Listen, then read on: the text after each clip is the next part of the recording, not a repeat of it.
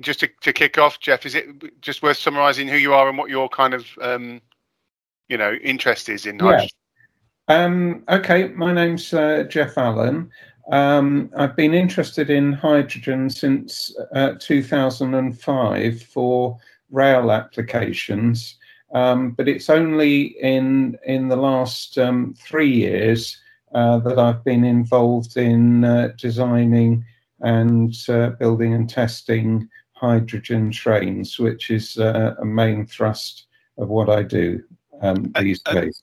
And there's a huge amount of interest in hydrogen, isn't there? And I guess we're at a very sort of formative stages. There's a lot going on under the. I get a feeling there's a lot going on under the surface, and at some point it's going to mature. Yes, I think it's a very interesting question that you ask. And in 2005, there was a great thrust in 2 areas, cars and buses for hydrogen. And there was a lot invested, particularly in Germany, on infrastructure and also development of the cars, and similarly in Japan. And I'm afraid that both countries missed the boat on cars. And let me explain why. There's a hotspot with cars for using batteries, because you can get 100 kilowatt hour battery, and that will take you 300 miles at 70 miles an hour, admittedly in the summer, with a 2-ton car. So and the great thing about batteries is they're very efficient, maybe around about 90%, somewhere in the region of that. Whereas with hydrogen, if you're going to produce clean hydrogen, you lose 50% at least in the production of the hydrogen by electrolysis, and then you lose another 50% in the hydrogen fuel cell, or you lose even more if you use an internal combustion engine. So hydrogen is nowhere near as efficient as batteries. I mean, obviously for railways, the most efficient thing is to use an overhead wire, but we still have half a network that is not electrified. Anyway, so the boat was somewhat missed with hydrogen for cars. There was still the buses, which was a potential application, because although you have the low efficiency with hydrogen, you do have a much longer range, and you can increase the range cheaply and with lightweight simply by adding more gas cylinders if you're using compressed gas. Right. So the attention then went to largely to buses. I mean, Germany and to a certain extent Japan are still pursuing cars, but battery electric cars have really stolen the scene there. Now, even with buses now, battery buses are coming along, battery technology is improving all the time. And one of the main problems with hydrogen fuel cells, apart from efficiency, was cost. Cost was very high. We do still have hydrogen buses in the UK. We've got some in London, Aberdeen, Leeds, and there are some being tested in Birmingham. But my expectation is that we will increasingly see battery electric buses rather than hydrogen buses, and that's partly down to cost again. Right. And not least due to the infrastructure needed. Right. So what does that leave with hydrogen? Well, that still leaves trains. The last train that I worked on had a hydrogen storage capability of around 9 megawatt hours. Now, if you can imagine how big a 9 megawatt hour battery is, it's enormous. It would fill all the coaches and you wouldn't have any space for passengers. So there's still an advantage with hydrogen, albeit at the lower efficiency, for certain remaining niche areas. Rail is a fairly small one. Shipping is a very large one. And aircraft is another one. And another huge one potentially are trucks. But I do see this technology as a transitory one. I mean, by transitory, maybe 10, 30 years for those applications, because battery technology is improving all the time. Well, it's such a dynamic commercial marketplace for batteries, isn't it? I guess that's and the sort of, the innovation is going to happen through roads, I guess, in a way which is going to drive. I guess we're working with rail and with, some of these other like aviation and other areas. We're working on a much longer asset life, aren't we? So so I guess batteries would be out involved. That's interesting. So in terms of rail, then, what's the niche area that you see, Jeff? Certainly the smaller passenger, lower speed passenger trains, so up to 100 miles an hour, 4 cars, 8 cars, rural or semi-rural applications, the sort of applications where electrification hasn't been invested in on the network. There's also an application for shunting locomotives, and larger trains are more difficult, but we're getting there. And in terms of rolling stock, because obviously my particular focus is safety. Yes. Do you see any? I guess there may be different configurations or ways in which hydrogen would be used. And do you see any? What are the key kind of areas of novelty where safety risk will need to be considered? I mean, the obvious risk is any area where hydrogen can collect. So under station canopies, tunnels, bridges to a lesser extent. Of course, the key thing about hydrogen is it's lighter than air. So as long as it has a means of escape into the broader atmosphere, it will just disappear. And there's a wonderful video on YouTube which shows 2 identical cars, one with a petrol tank and one with a hydrogen tank. And in this video, the 2 are set alight. And it will be no surprise to you, George, that there's not much left of the petrol car. It's a burnt out frame. Yeah. The hydrogen car, you can't even tell that it has been set alight. And the reason for that is because the hydrogen escaping has just gone straight up into a flame and dissipated itself, and no other damage is done. So I guess there's the kind of at least theoretical possibility of hydrogen gas being trapped and then collecting in just the right concentrations for something that's a bit more impactful. Yes, and I think that's where the analysis has focused. I was involved in an analysis that looked at tunnels, and I'm not giving anything away here, but one of the things that I pointed out, in fact, I should explain that in the prototype train that I worked on, we, needless to say, had hydrogen detectors, and we did detect quite a bit of hydrogen, and it was actually coming from lead-acid batteries that we were using. And lead-acid batteries, as you know, do emit hydrogen. And so I can't help feeling that with the passage of trains, we may well have seen some hydrogen emitted from those trains in tunnels for some time. But I'm not aware of any incident with a conventional train arising from that hydrogen. But maybe that's just too small an amount, and maybe it dissipates accordingly.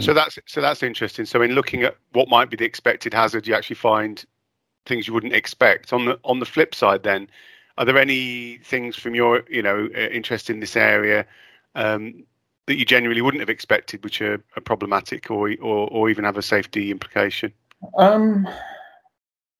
Not really. I mean, I can go through some of the areas. I mean, the first one is the gas cylinders themselves, and a lot of work has been put into these.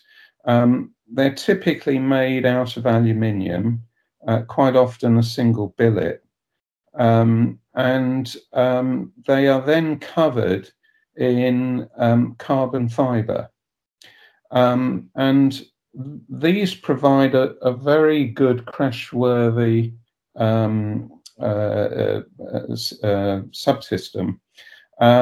They have been tested in America with assault weapons, and believe it or not, in America they've had difficulty getting assault weapons powerful enough to penetrate them, which gives you some idea of how robust these cylinders really are. It paints a different picture of a sort of engineering workshop, doesn't it?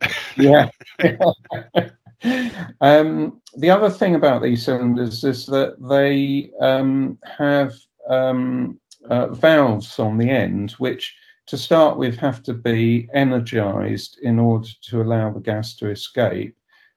So if an emergency situation arises, it's very easy just to cut off the power and close those valves. They also typically have a glass. It's difficult to explain, but it's like a glass relief valve, which breaks at a certain temperature. And if that temperature is reached, implying there's a fire somewhere near the cylinder, the hydrogen is vented to atmosphere, and that's a safety feature of any hydrogen system. So, Jeff, another question then, in terms of catastrophic failures. Yes. One of the other areas where you can often get kind of unpredictable or uncontrolled things happening relates to the electrification. Yes. And I just wonder, in a depot environment, are there any particular hazards or concerns around unintended interaction between 25 kV and hydrogen systems, or is that all fairly easy to manage? It's a potential risk. Normally, there would not be any hydrogen leakage at all. Let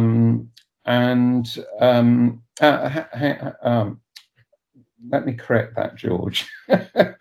One of the things the fuel cell does is it purges a little bit of hydrogen into the exhaust as it's operating.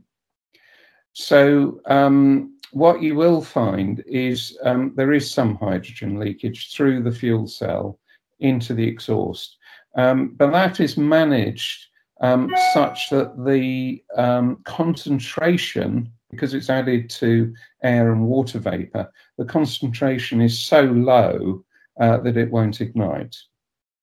But under normal circumstances, with that exception, you wouldn't expect to have any hydrogen leakage, and therefore 25 kV and the spark risk, it should not be a problem in those circumstances. Now, obviously, if you did have a failure of some sort and you had hydrogen leakage, then an overhead system with arcing from the pantograph or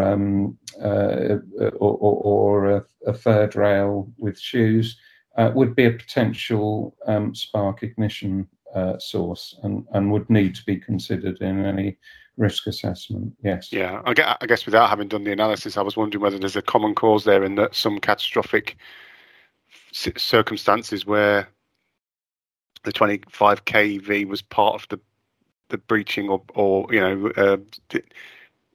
damaging of the system itself. There are several mitigations here.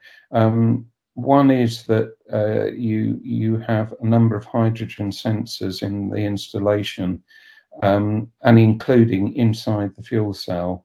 And if any of those detect hydrogen, you cut off the main source, which would be the cylinders, at the cylinders themselves. So even if you've got a leakage in a pipe, say, you would cut it off at the cylinder, and therefore, once the gas is released in the pipe, that would. And as you've said, the tanks themselves are very robust. So yeah. I wonder if I can elaborate a little bit on gas storage, because there are three main forms of gas storage. One is liquid gas storage, which the Germans were particularly interested in. Now, hydrogen doesn't turn into a liquid until it's a few degrees above absolute zero. So you end up with a Kelvin type chamber to store the hydrogen. I'm not aware that any railway application has utilised that. The other is gas storage, compressed gas storage, I should say, and that is normally at 350 bar for railway applications, which is a very high pressure, as you know. For cars, it's at 700 bar. But there is another form of hydrogen storage, which, believe it or not, I don't know how good your chemistry is, mine's hopeless. Believe it or not, is stores hydrogen in a more compact way than making it liquid. And this is with metal hydride. As I understand it, when it's a liquid hydrogen, the links between the molecules are reasonably long, whereas the metal hydride provides like a sponge where the hydrogen can hide in between the metal atoms, and that way you can get much bigger density than you can with gas storage. Now, you might say, if that's the case, why don't they use them in cars or buses? The simple answer is it's heavy. Right. However, it is ideal for railway applications because weight is so much less of a problem.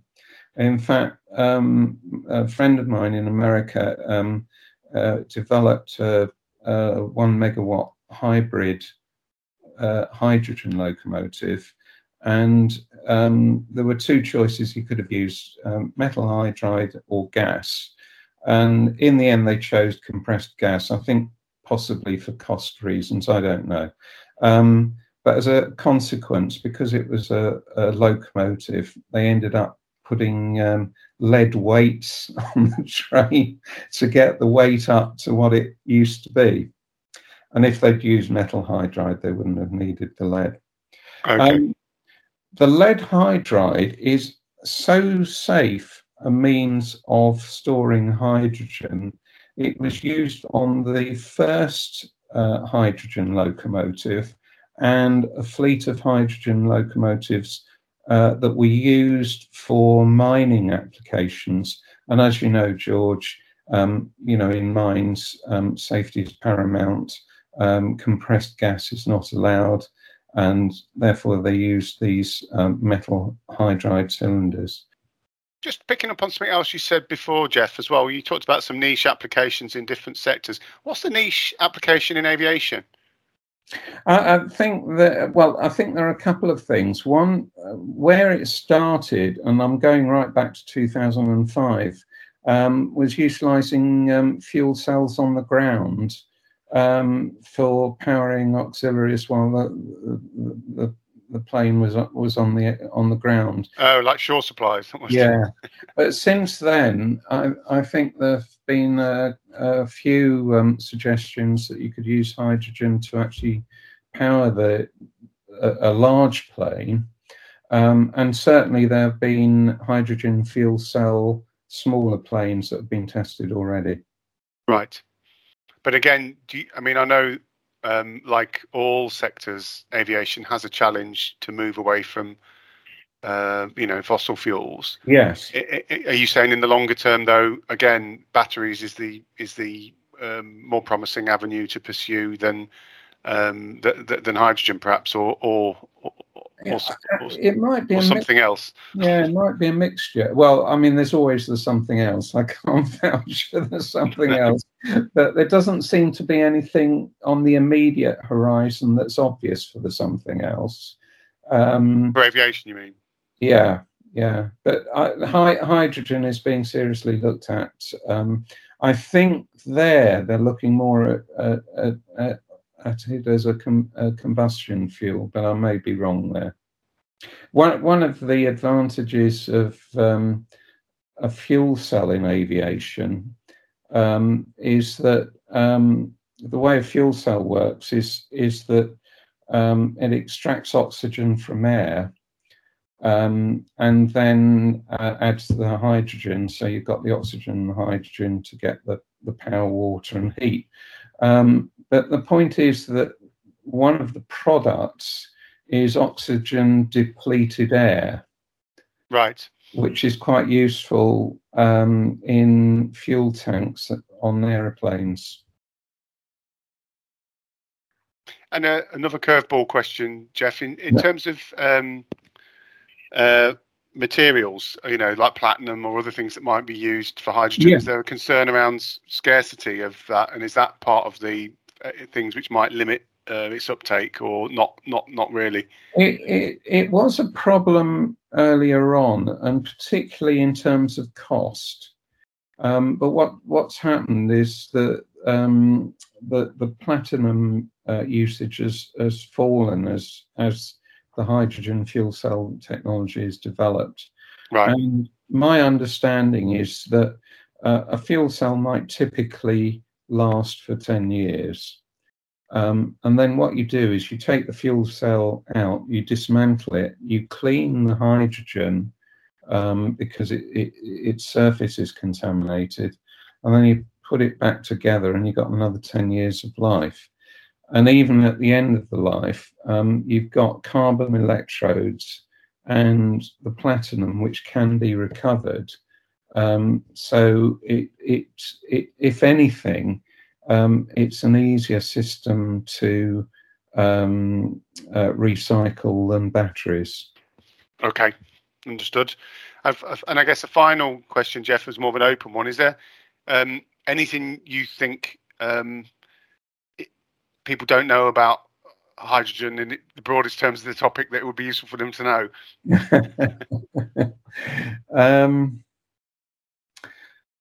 That's a difficult one. I think what I might end on is there's a lot of negative talk about hydrogen for two reasons. One is the efficiency, and I've explained about that already, and why, although it's a lower efficiency for some niche products, it's worth applying. But the other is where hydrogen generally comes from, and hydrogen is normally supplied as a byproduct of oil production. And it's effectively a reformation process on the oil, and that is where the bulk of hydrogen comes from at the moment. And all of this doesn't make sense unless you have a green hydrogen source. Yeah. you then find a criticism from a lot of people who say, well, if you've got the solar or wind energy, you're far better off using it, the electricity directly. And it is certainly true that for railways, what you ought to be doing is electrifying the network. But for trucks, you largely don't have that option, although there have been some attempts to do that. So this whole area is very much one of compromises, and I'm not one to say hydrogen is the best thing since sliced bread. It's the least worst option for certain niche areas. No, that's come across. That's interesting, isn't it? Because you do get there's quite a bit of evangelizing in a lot of technologies at the moment, aren't there? And as people get to grips with them, you need that excitement to work out the nitty gritty, I think. Yeah, but I think there is, there are a lot of people around who do say hydrogen is the next best, is the best thing since sliced bread. A lot of them are oil companies, actually. Right. Yeah. Yeah. All right. Excellent. Thanks ever so much, Jeff. Lovely to see you again, George. Yeah, it's good to see you. It's been a while, hasn't it? You've lost your moustache, and I've grown my beard. Yeah, it was. But if you didn't grow some facial hair in lockdown, you weren't playing the game, were you? I think. No, that's true. Take care. Bye.